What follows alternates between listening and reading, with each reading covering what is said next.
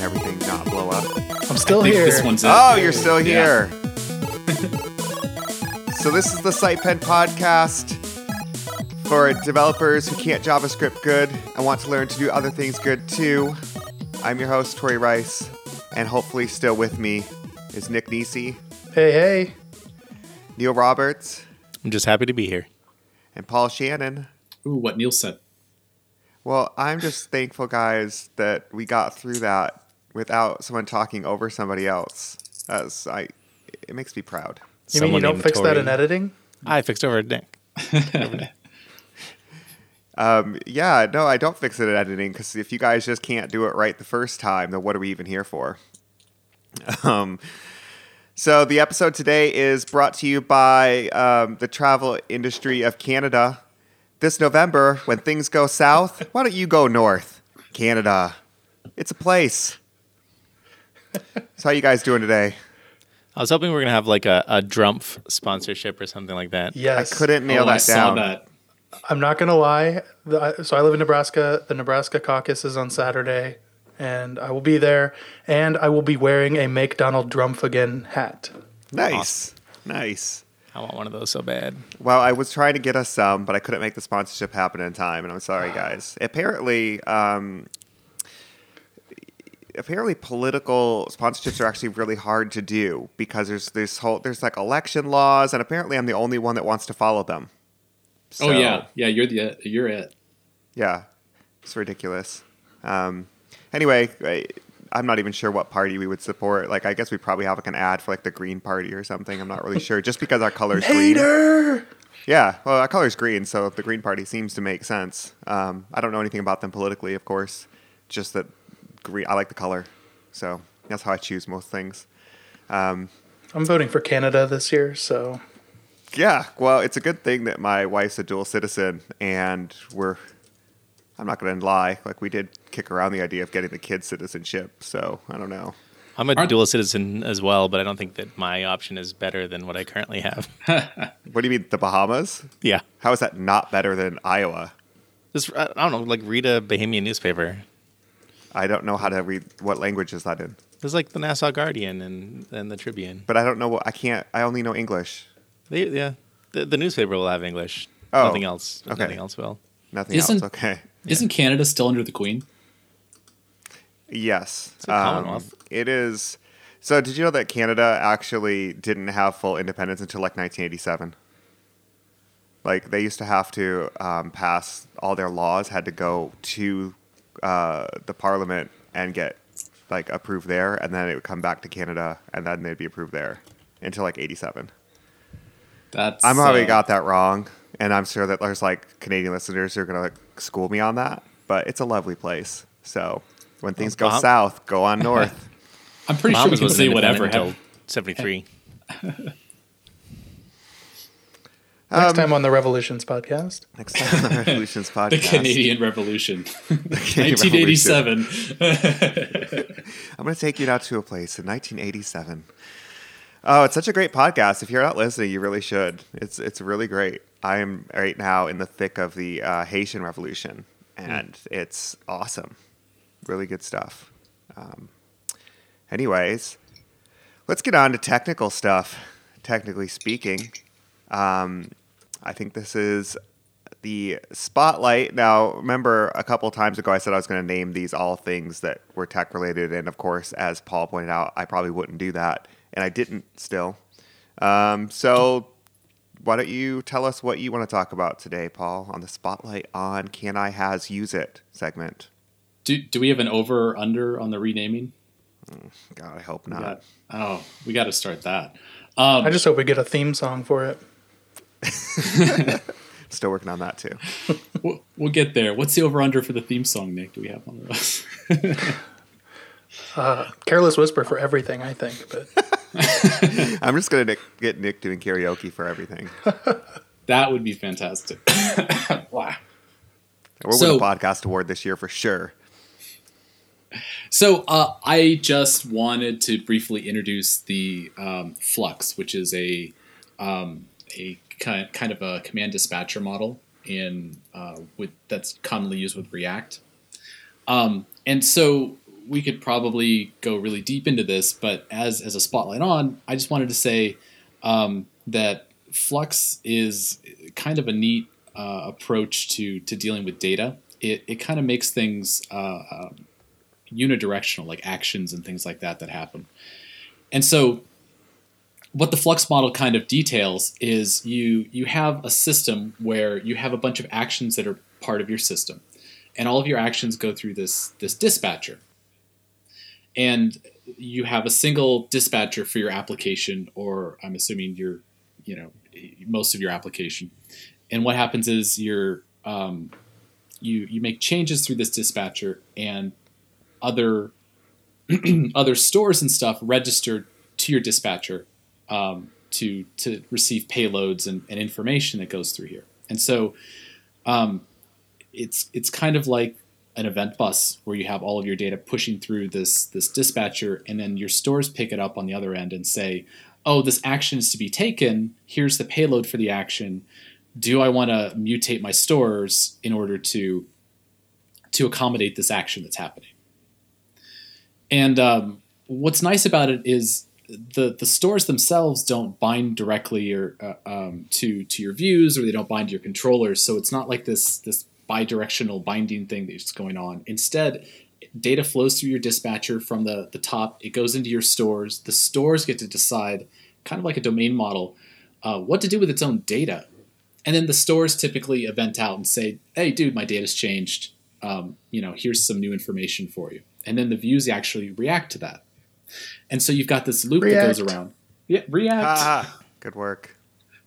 Anyway, so you've got this cycle that goes around in a circle, and it's nice in that you don't have to worry about data changing all over, and you have all these connections that are bidirectional and go back and forth. It's easier to kind of track down and affect changes on the system, and it's a little nicer to test than views that like to do everything all at once. So anyway, I just wanted to give everybody kind of an idea of what Flux in React does, and give people a chance to go check it out if they're interested. So, can I ask a question? Oh gosh, no. Oh, hold on. Let me open my browser. No, it's hopefully a simple one, and it's one thing that was confusing to me when I first started looking at the Flux stuff. As I understand it, Flux is just a architecture pattern. There's not actually like a Flux framework, but there are thousands of implementations of it. Do you have a preferred one that you've been looking at? I don't. I've heard that Redux is a good spin on Flux, and I've looked at it a little bit, but I haven't used it in practice very much. So I can't say yes, absolutely. Have you've mentioned Redux before, though, haven't you, Nick? Yeah, and it does kind of follow that a bit. It kind of drops some things that it considers unnecessary, and this is all just their take on it. But it doesn't actually have a dispatcher, and it doesn't have the concept of multiple stores. It just has a single store for everything, right? And then you just dispatch actions to that store directly, and then everything in there is read-only. So it still has that unidirectional data flow. It's still the same in that regard. That's really the only one that I've kind of looked at. But I have watched the Flux video on Facebook's website, so it's definitely worth checking out, I think, because it's just an interesting take on that. And I know in work that I've done in the past, it can be very difficult and tedious to manage state when it's changing all over the place. And this kind of pattern, I haven't used it in like a huge app yet, but this kind of pattern seems like it would definitely clean that up, so you would hopefully not run into issues like that, and it would make for more easily tested code. Yeah, I think one of the neat things it helps out with, which is a huge problem, especially if you're kind of not a super experienced programmer, is that it deals with race conditions really well, right? Where there's a lot of times where one event will trigger another event, and if you don't implement that correctly, you get into all sorts of weird problems where. We talked about virtual DOM way back when, but it's one of those problems where something will change the state of the DOM, and then something else will assume a state in the DOM, and it'll get really confused. Whereas what's kind of neat about this pattern is that the dispatcher aims to fully complete an action before it sends another action. So like you were kind of saying that it's a circle, but what's kind of neat is that it's a loop, but it doesn't loop back on itself, right? Like there's a cue that goes into the loop, Right. and then there's a definitive end to the loop, which is, I think, one of the neater parts of that whole system. Yeah. So I interesting haven't. thing. Oh, I was just going to say that one interesting thing when you mentioned race conditions is that TrumpScript handles this by actually putting up a big wall. Oh God. Oh, Tori.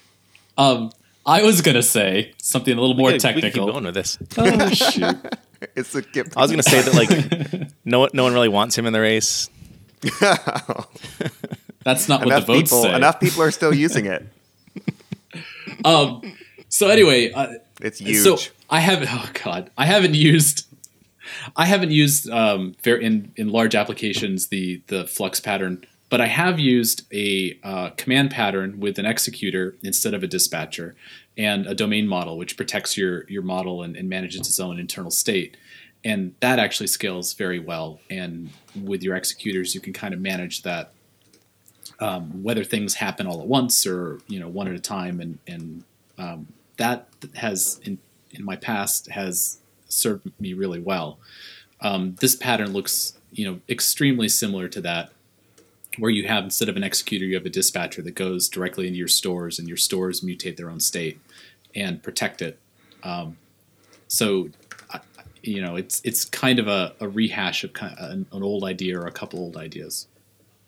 Yeah, I kind of like everything going, like you kind of have a pivot point, right? Where everything that, all the write changes kind of happen up front. And then there's kind of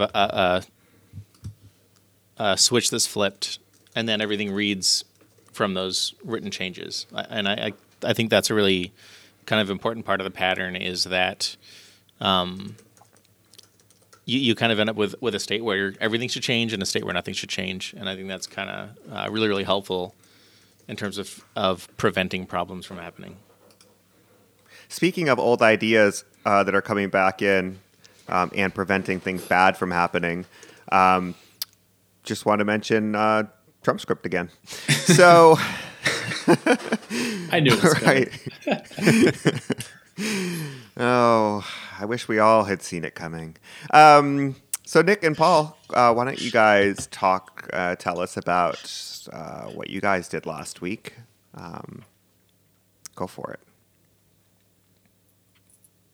So Nick, you're miming right now. Nick is muted again. That hardware mute button eludes me. We had our first SitePen TypeScript and ES6 workshop.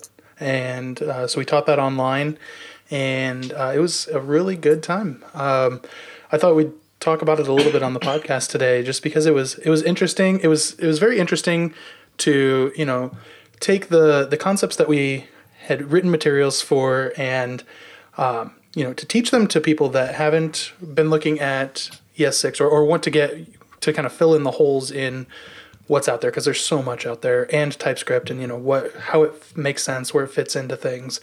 And it was just really interesting to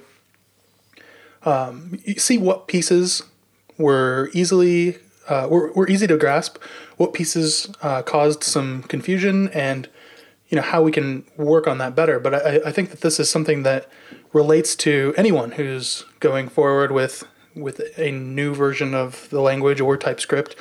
And there's just a lot to it. There's a lot of changes, and it can be daunting. And so I thought we'd talk maybe a little bit about, what was interesting about it, what was challenging, and, some of the difficulties that we had with getting things together. Paul, did you want to add anything to that? Nope. No. I helped. SitePen was involved. Yeah, so it's a big effort. We had myself, who worked on a lot of the tooling for the workshop and a little bit of the materials. Paul, who did a massive amount of the materials, writing up the slides, the examples, coming up with those things like that. And then we also had others from SitePen that aren't on this podcast, Dylan, James, and others as well, for sure. Suzanne. She cracked the whip. Yep. Oh yeah, I made a graphic. Nice. Tori. Yeah. That's it. That's all I've done. I made. Oh one yeah, graphic. I made Tori make a slot machine graphic. That was a cool graphic. I don't know which one we're referring to, but It was probably great.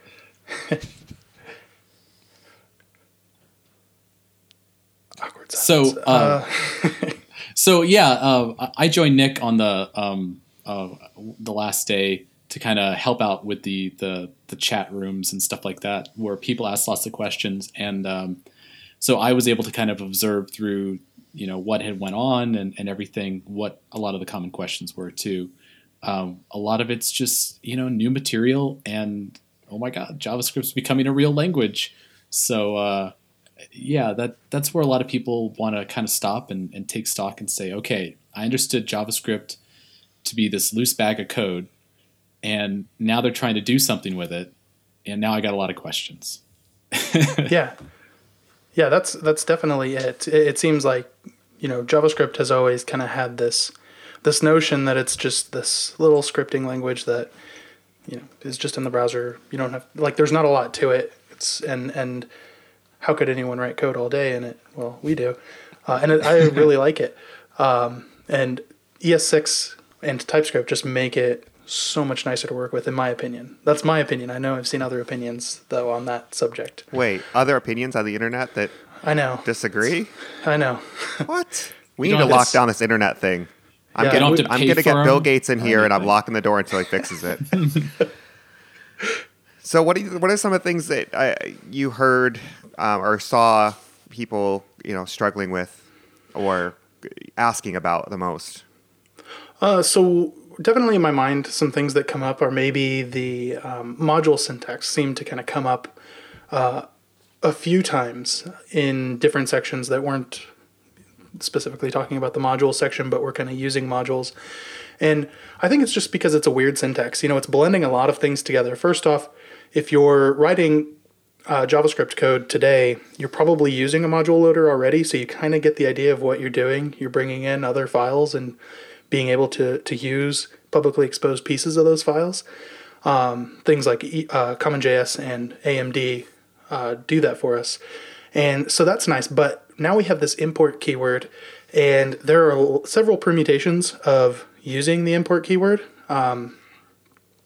And then you mix that in with other new features of the language, like object destructuring, and it kind of leads to something that is a bit hard to grasp because there's just so many different pieces of it, and it definitely makes you stop at that line and think, what is actually going on, what's being loaded in, how do I use that, and until you really get used to. I think probably the main thing is until you get really used to seeing the object destructuring syntax, you can struggle with it for a while. And also, in your modules, you use the export keyword to make pieces of your module publicly available so that when they're imported somewhere else, the things that were exported are the things that can be used in that other module. And with that, there's export default. So you have one default export that you can have per module.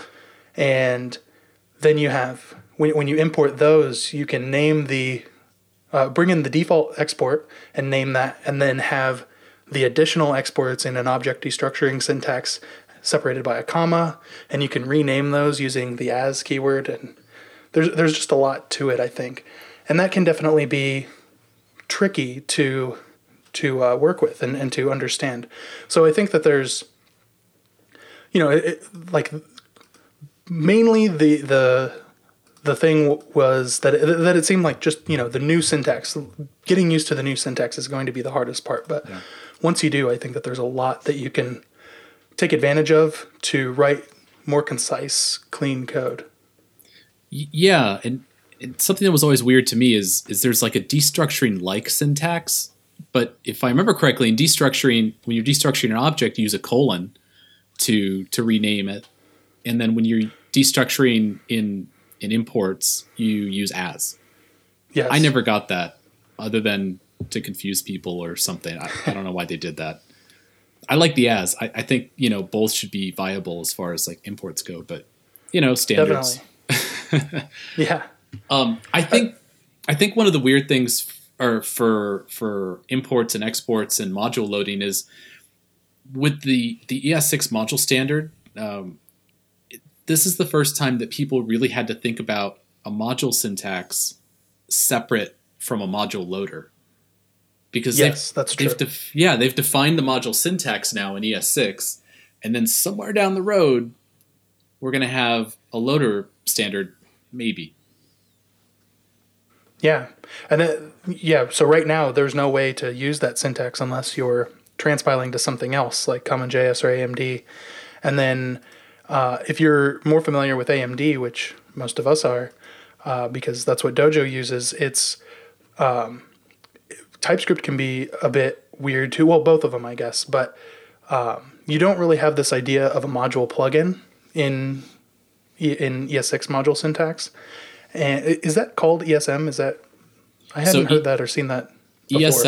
ESM is the name of the module syntax, and ES6 is the standard. So if you say ES6 modules, I think that's fine with everybody. ESM is the new shortcut like AMD and CJS. Yeah. I hadn't seen ESM before. That's why I was just curious on it, because I do like it. It's just, it's typically, when I see it on Twitter and such, it's ES6 module syntax. And so very verbose. But we don't really have this concept of a AMD module plugin. So we don't have, the ability. In Dojo, we use it a lot to load in templates. Using the text plugin, there's also an internationalization plugin, so you can load in your NLS bundles easily with that. We don't have that concept in ESM, so TypeScript does give us a way to do that using a directive comment, the AMD-dependency directive. But it's still a little weird, and it does force you to build that code to AMD. Otherwise, it just wouldn't work. So it's something that, I think that it gives you a lot of things, but in that regard, we're going to have to kind of rethink how we work with non-JS or non just simple loading features where, where you're trying to do functionality as the module loaded. Yeah. There'll be some rework and rethought around that. But in TrumpScript, you don't have to actually work with it. They will work with you because you are the winner. Well, the problem with TrumpScript is the variables change their mind all the time. First they're one value, and they're in the other value. Their values change all the time. But that's, what that's called? That's called good evolving code. Like, you don't want code that's just static and is always, the same. Like, you want it to evolve as the conditions change. The biggest problem, I think, with TrumpScript is you have to use such tiny fingers to type it out. Oh, you're going to get sued for that. Good work. So did you guys have them kind of work through a project during the class? So we had some activities, and with those activities, we focused them around tests. So we provided intern tests, and we provided the solutions for those, but then we stubbed out modules and methods within those modules that they needed to complete to get the test to pass. Okay. So a lot of those were more focused around kind of not necessarily like architecture, like object architecture, but more about kind of just using the language. Right. And we were just using things like the array methods, the new array methods. We had unit tests to get passing with those, iterators, classes, and namespaces in TypeScript, classes in ES6 as well, and then interfaces in TypeScript were kind of the main things that we had activities focused around. Did anyone struggle getting set up or getting things going initially? Because it is a lot different than just saving a file and hitting reload, right? How'd that process go? It was pretty simple because we provided tooling that really took care of a lot of that. So you prepared for that, just not this podcast. Yeah. Okay. I prepared for this podcast. What are you talking about? He has a Capri Sun.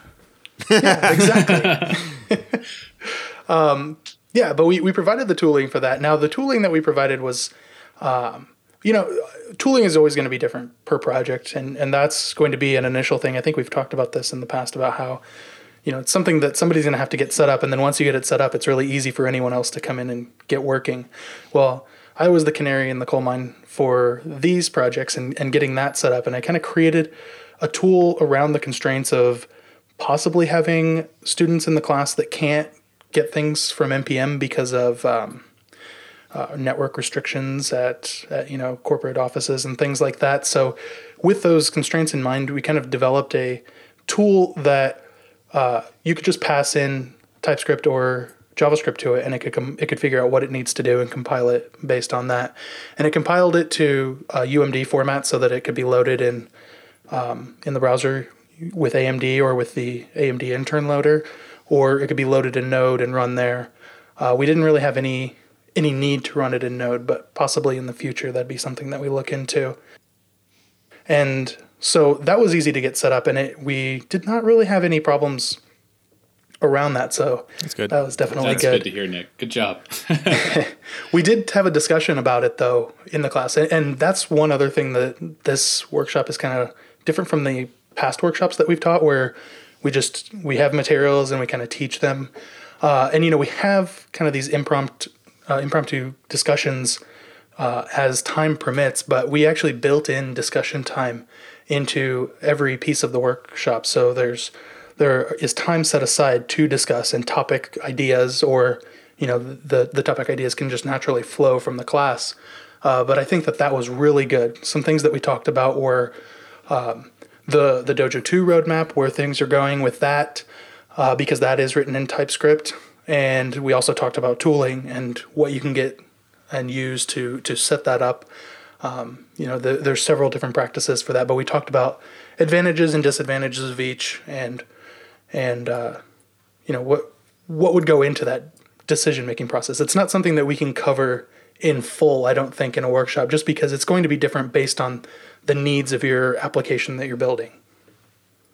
That's really cool. I think on the next one that we teach, I should sit in and do some learning, because I don't know anything about how to actually use it. And it'd be nice to just do that for a couple days. Big fun. If you promise to insert random Trump script things into it, okay. That's all I do. I don't know how to do anything else. Okay, thanks, guys. So, Neil, why don't you talk about your bug of the week, which I think we gave you a lot of grief about when we were doing the pre-meeting, because I don't think any of us were convinced that what you had found was a bug at all. And then you Googled it for the next 30 minutes while we all talked about this show and prepared. Yep. And then we kind of just hung up on you, and I don't think we ever even figured out if it was or not. We were just like, whatever. So the bug is either going to be what you say it is, or the bug will be that you thought it was a bug and it's not. So in that case, Neil is the bug, right? Neil's probably the bug, for sure. Well, it's interesting because what I thought it was is similar to what it actually was, but not the same thing. And I think we're going to get into probably a discussion after this about why the fact that I thought it was something and it was really something else is so problematic, because it's kind of an illustration of this issue as a whole. Like, you're talking about this issue as in like our election cycle, or are you talking about the bug? Just the way that people think. Okay, yeah, because I can definitely see that, the issue of thinking something, it's one thing, but it's really something different but similar. Yeah, we're just going to have a discussion about that. Okay, let's do it then. Actually, I haven't run into a good bug for a little while, which is why you guys have been taking over the bug of the week. This bug was super fun because we implemented a bunch of code for one of our support customers, and we had this pop-up that had 4 to 8 little text boxes, specifically the digit form number text box widget, which is a subclass of the digit form text box widget. So it's just it's a specially validated text box, yeah. Because digit has a really, really clean object hierarchy. I'm surprised you could say that with a straight face, but I touched my nose when I said so well, I couldn't even figure it out. I was laughing on mute. So, when I implemented it and tested it in all the browsers, tried a bunch of different things, and they came back to us and they said, hey, we have this weird situation where in Internet Explorer, if we click on the first field and then press the tab button, it crashes our browser. So that was a fun. Insert Internet right? Explorer joke here. Oh, that's a feature. It's supposed to do that. It's protecting you.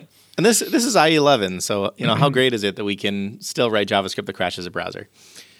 So what was happening? If you could actually watch it, it didn't just freeze the browser and then crash. It kind of did this odd thing for a couple of minutes before crashing, which was great. Which is basically that when you tabbed from the first field to the second field, when you press the tab button, it would then immediately change focus back to the first field. And as soon as it did that, it would immediately change focus back to the second field and then back to the first field and so on indefinitely. It took me a while to actually track down what was going on. And I basically figured out that there was an onBlur function on the text box that was supposed to fire almost all the time. So it had in its code a special check to say only do this if you're a Mozilla browser. So this is going to get us into the whole problem of user agents next. But basically, almost every browser identifies itself now as a Mozilla-compatible browser. And what that means is that it behaves in certain ways. It has certain bugs, and it has certain features. So the has Mozilla check isn't a check for Firefox. It's a check for a set of behaviors, because most browsers at this point identify themselves as a Mozilla browser, which is odd, but that's the history that we have with the landscape of JavaScript. And what had happened is that Internet Explorer 11, while still identifying it as itself as a Mozilla browser, no longer necessarily conforms to those set of features and bugs that the old Mozilla browser has. So if you look at the more recent user agent sniffing that we do in Dojo specifically, we have to add a check that says that it isn't a Mozilla browser if it has Trident in its user agent string. So it says it is a Mozilla compatible browser unless it's not. And it does that by another check. And so we it's not really lying. It's just that it doesn't really care about what the truth is. Well, it's been calling wolf for so long that browsers don't care about what the truth is. Let's just put that out there. Like, so it still has to identify itself as a Mozilla browser for all sorts of other reasons, but it's not conforming itself to those old standards anymore, which is kind of crazy. So what I had to do to fix this problem is I had to add that bit that says it's Mozilla unless this other thing's true. Once I added that, everything was great. Everything else in the code continued to work as expected.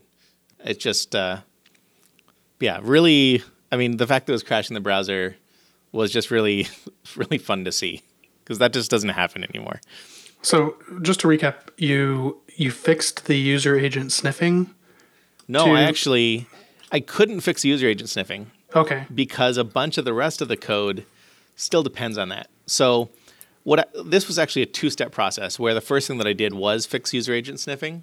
But after that happened, a completely unrelated area of code where they had a drop-down picker. When you would click on something, instead of choosing that value, it would highlight a different value and scroll up. Right? So they were depending on a certain scrolling offset that Mozilla browsers normally do that was no longer being done. And I assume that this is fixed in code in later versions of Digit, but in this case, it broke that item. So then I had to, instead of doing a global user agent sniff fix, I had to, in that specific one, say, if it's a Mozilla browser, but it doesn't have this other feature, then perform this onBlur functionality. So just super fun stuff. You were still doing some kind of user agent sniffing in your... Yep. And you sleep at night, how? On a pile of user agent strings. It takes me a while to fall asleep. So I just had to say that. I'm the Chris Christie Yeah. behind you, just like looking at you like, what? I just have Eli Manning face. I'm not endorsing it though. Okay, that's fair. You're just using it for your own gains. Yeah, Yeah, exactly. that checks out. I don't endorse it, but But and so yeah, that's exactly the problem with using user agent strings anywhere. You know, like there's a very few things that you absolutely have to do user agent sniffing in order to identify, just because there's no viable check for it as a alternative. You know, we typically want to use feature detection, and for some things like certain CSS things, there's just no good way of doing feature detection. I mean, even if it's possible, it interrupts the page or something like that to do. But whenever you do user agent sniffing, you're constantly in this race to release and continue to update faster than whatever browser keeps, browsers release and keep doing. And so I would say, yeah, go ahead. I think this one in particular, like I think it's a good example of kind of something that is very hard to do a feature detection for, right? Like it's some situation where the onBlur function crashes the browser, right? Like, Why don't you feature write some detected code to right detect there. that? Detect that the browser crashes, and then. I mean that's a good one, but another one is kind of some of the visual stuff that happens, right? Like where both browsers report that its scroll offset is 100 pixels, but that scroll offset being implemented looks completely differently in two different browsers. Like you can't detect how something looks. You can detect how something acts and something behaves, or like you can detect things that are kind of side effects of it. But feature detection only goes so far, and feature detection can break in the same way that user agent detection breaks. So it's kind of I think the evil here is not with the detection methods. Sure. And I think just to take a step back and maybe think about why there's even discussion on this, like, so the big worry with using user agent sniffing is that a new version of the browser at any point could change the user agent, and then for no reason at all, your app could just stop working in that next version of the browser because it's relying on this check and then it doesn't see that, so it tries to run the code a different way, and things can break that way. Now, feature detection would be checking to see if the feature that you actually need is available in the browser, and if it's not, then you can do things like polyfill in if it's possible, or pop up an alert and tell them to upgrade, or the usual things. And you're right, they can break in the same way, but generally if the feature exists and you can test for it, it's likely that it'll probably be there in the next version of the browser. So you should be safe for upgrading. But there are cases, like you said, that you can't rely on feature detection because maybe the feature does exist, but it just it's not implemented correctly. Yeah, specifically, I think the area where I think user agent detection will exist for a long time is bugs. Sure. And that's where, Yes. that's where a lot of the user agent detection stuff happened in the first place. I mean, we've talked a few times about kind of how many bad things in JavaScript are kind of because of slippery slope stuff, where the original reason that we did something was pretty good, and then it just kind of spun out of control from there. Like Trump script. That was good. Yeah. So those situations, it's almost always beneficial to limit those as much as possible. And you're right, like bugs, as far as that goes, I had a bug of the week that we did a few podcasts ago that was related to viewport offsets. That is basically impossible to detect, or extremely difficult to detect without throwing iframes in there or doing terrible things to the page, which, you can detect it using some sort of feature detection or checking to see that it does exist. But it's so much easier to say, oh, this bug is limited to this range of Chrome browsers, and so in this range we're going to implement a different fix or a different implementation that addresses this. A lot of user agent sniffing doesn't do that limitation. So, I mean, it's valid as long as you're doing that, but most people say, oh yeah, Mozilla as a user agent, and it's totally supposed to have these assumptions and this flow and everything. That's when it's problematic. I mean, this all makes me think that like some of this user agent stuff, it's odd that it is code that ships with projects, right? Like it seems like it's there should be some sort of service where you ask an API to give you an updated list of what is and isn't broken, right? Like the odd thing about it seems that it's not a living piece of code, that we spend so much time kind of in this very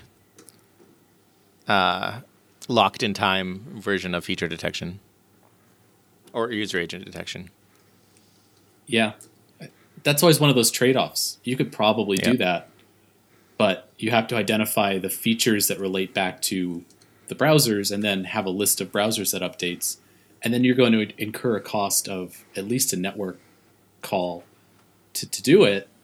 And if you're not hosting that file yourself that does this, which I think is a great idea, but if you're not hosting that file yourself, then you have a network and the host has a network issue, then you've added another link in your chain that can break. So you do a caching redirect. No, there's plenty of great solutions. It's just, it adds complexity. We should talk about caching redirects sometime because I'm a big fan. Isn't that one of the two hardest things on the internet, or the writing code, caching and naming? And off by one errors. Yeah, that's what I said too.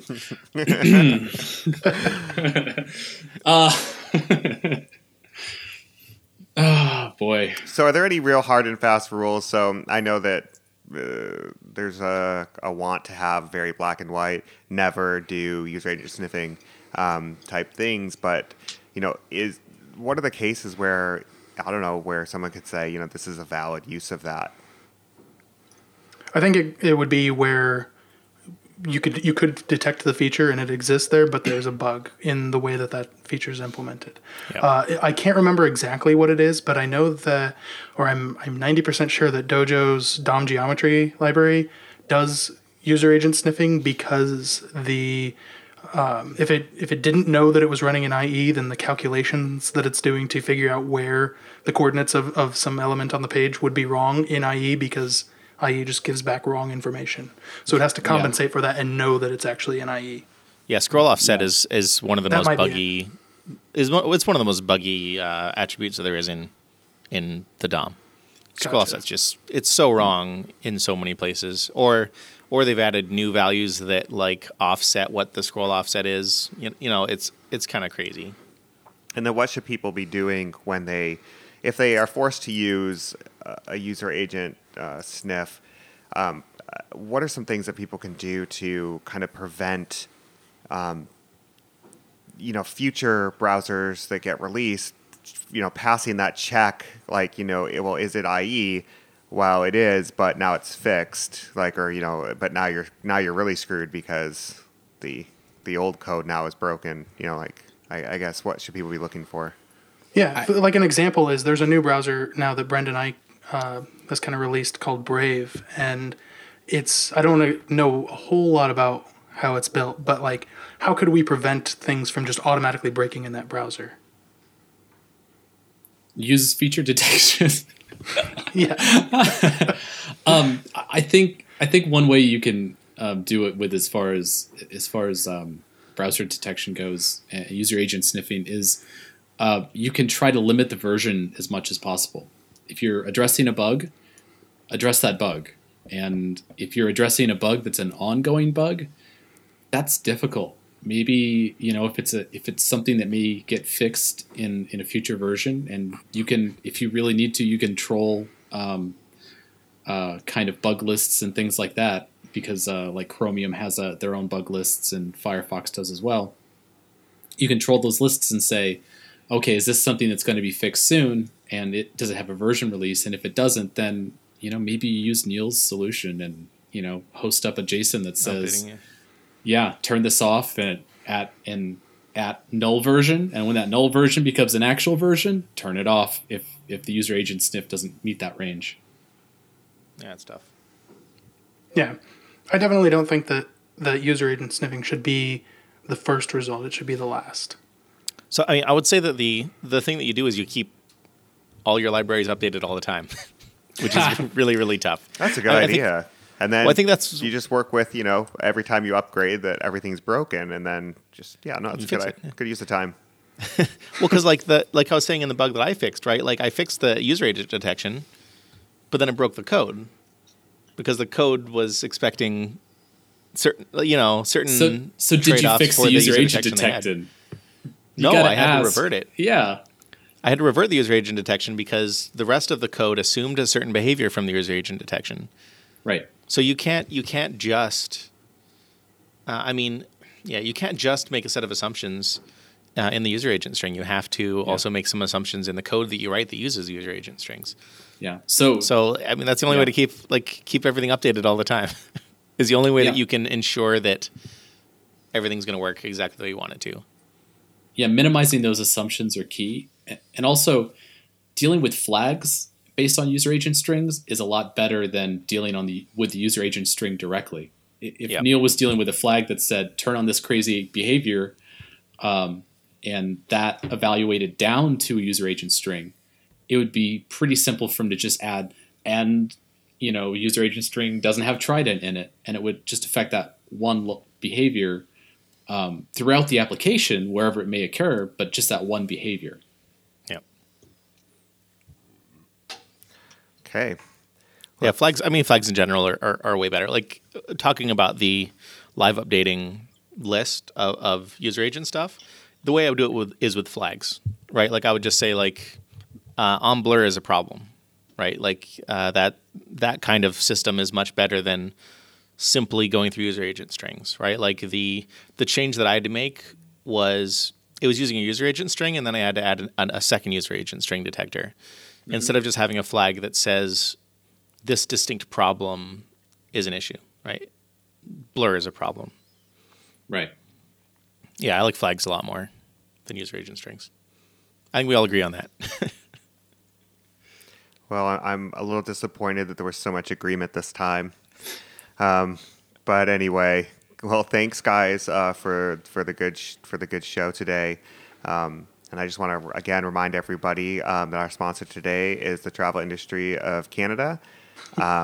So this November, if things go south, you can always go north. Hey, haven't you always wanted to be the problem on the southern border? Now you can. Hey, before we go, I wanted to do a shout out, if that's okay. It's okay. I'm going to do it. Yeah, it's. I just wanted to I'll say, edit it out. I'll edit it out later. Phil edited it out. Do whatever you want. Say whatever you want. I just wanted to say thank you. Paul and I and Dylan, when we were in the workshop last week, we actually had some attendees of the workshop say that they listened to the podcast. So thank you. Did they also say they enjoyed it? They did. They did. Okay. So it doesn't matter. We have listeners. Yeah, we have listeners. So yeah, thank you to the workshop attendees who also listen to this podcast. That's hey, awesome. Nick, I really wanted to let you know, like, I listened to the podcast and I listened to it. And you're just terrible. I subscribe and I download. Do you like it? I listened to it. It downloads. Yeah. So it's on my phone. It's on my phone. Yes, thank you to the listeners for sure. I'm always bad at doing that and saying thank you in general, just in my life, like not even about this, just in general. And we want questions too. Yes, yeah. We also want questions. That's right. Ask us anything. Actually, yeah, at this point, ask us anything and we'll just like give you an answer. Like it doesn't even matter what it is. Does not need to be about JavaScript. Does not need to be about JavaScript. It could be about Trump script. It could be about, Canada. It could be about zombie apocalypse. It doesn't matter. Our company has a pretty decent amount of experience with Canada, though. Yes. Yeah. And zombie apocalypse. Yeah, so Yeah. All right, guys. Well, thank you very much. Thanks. See ya. Bye, everyone.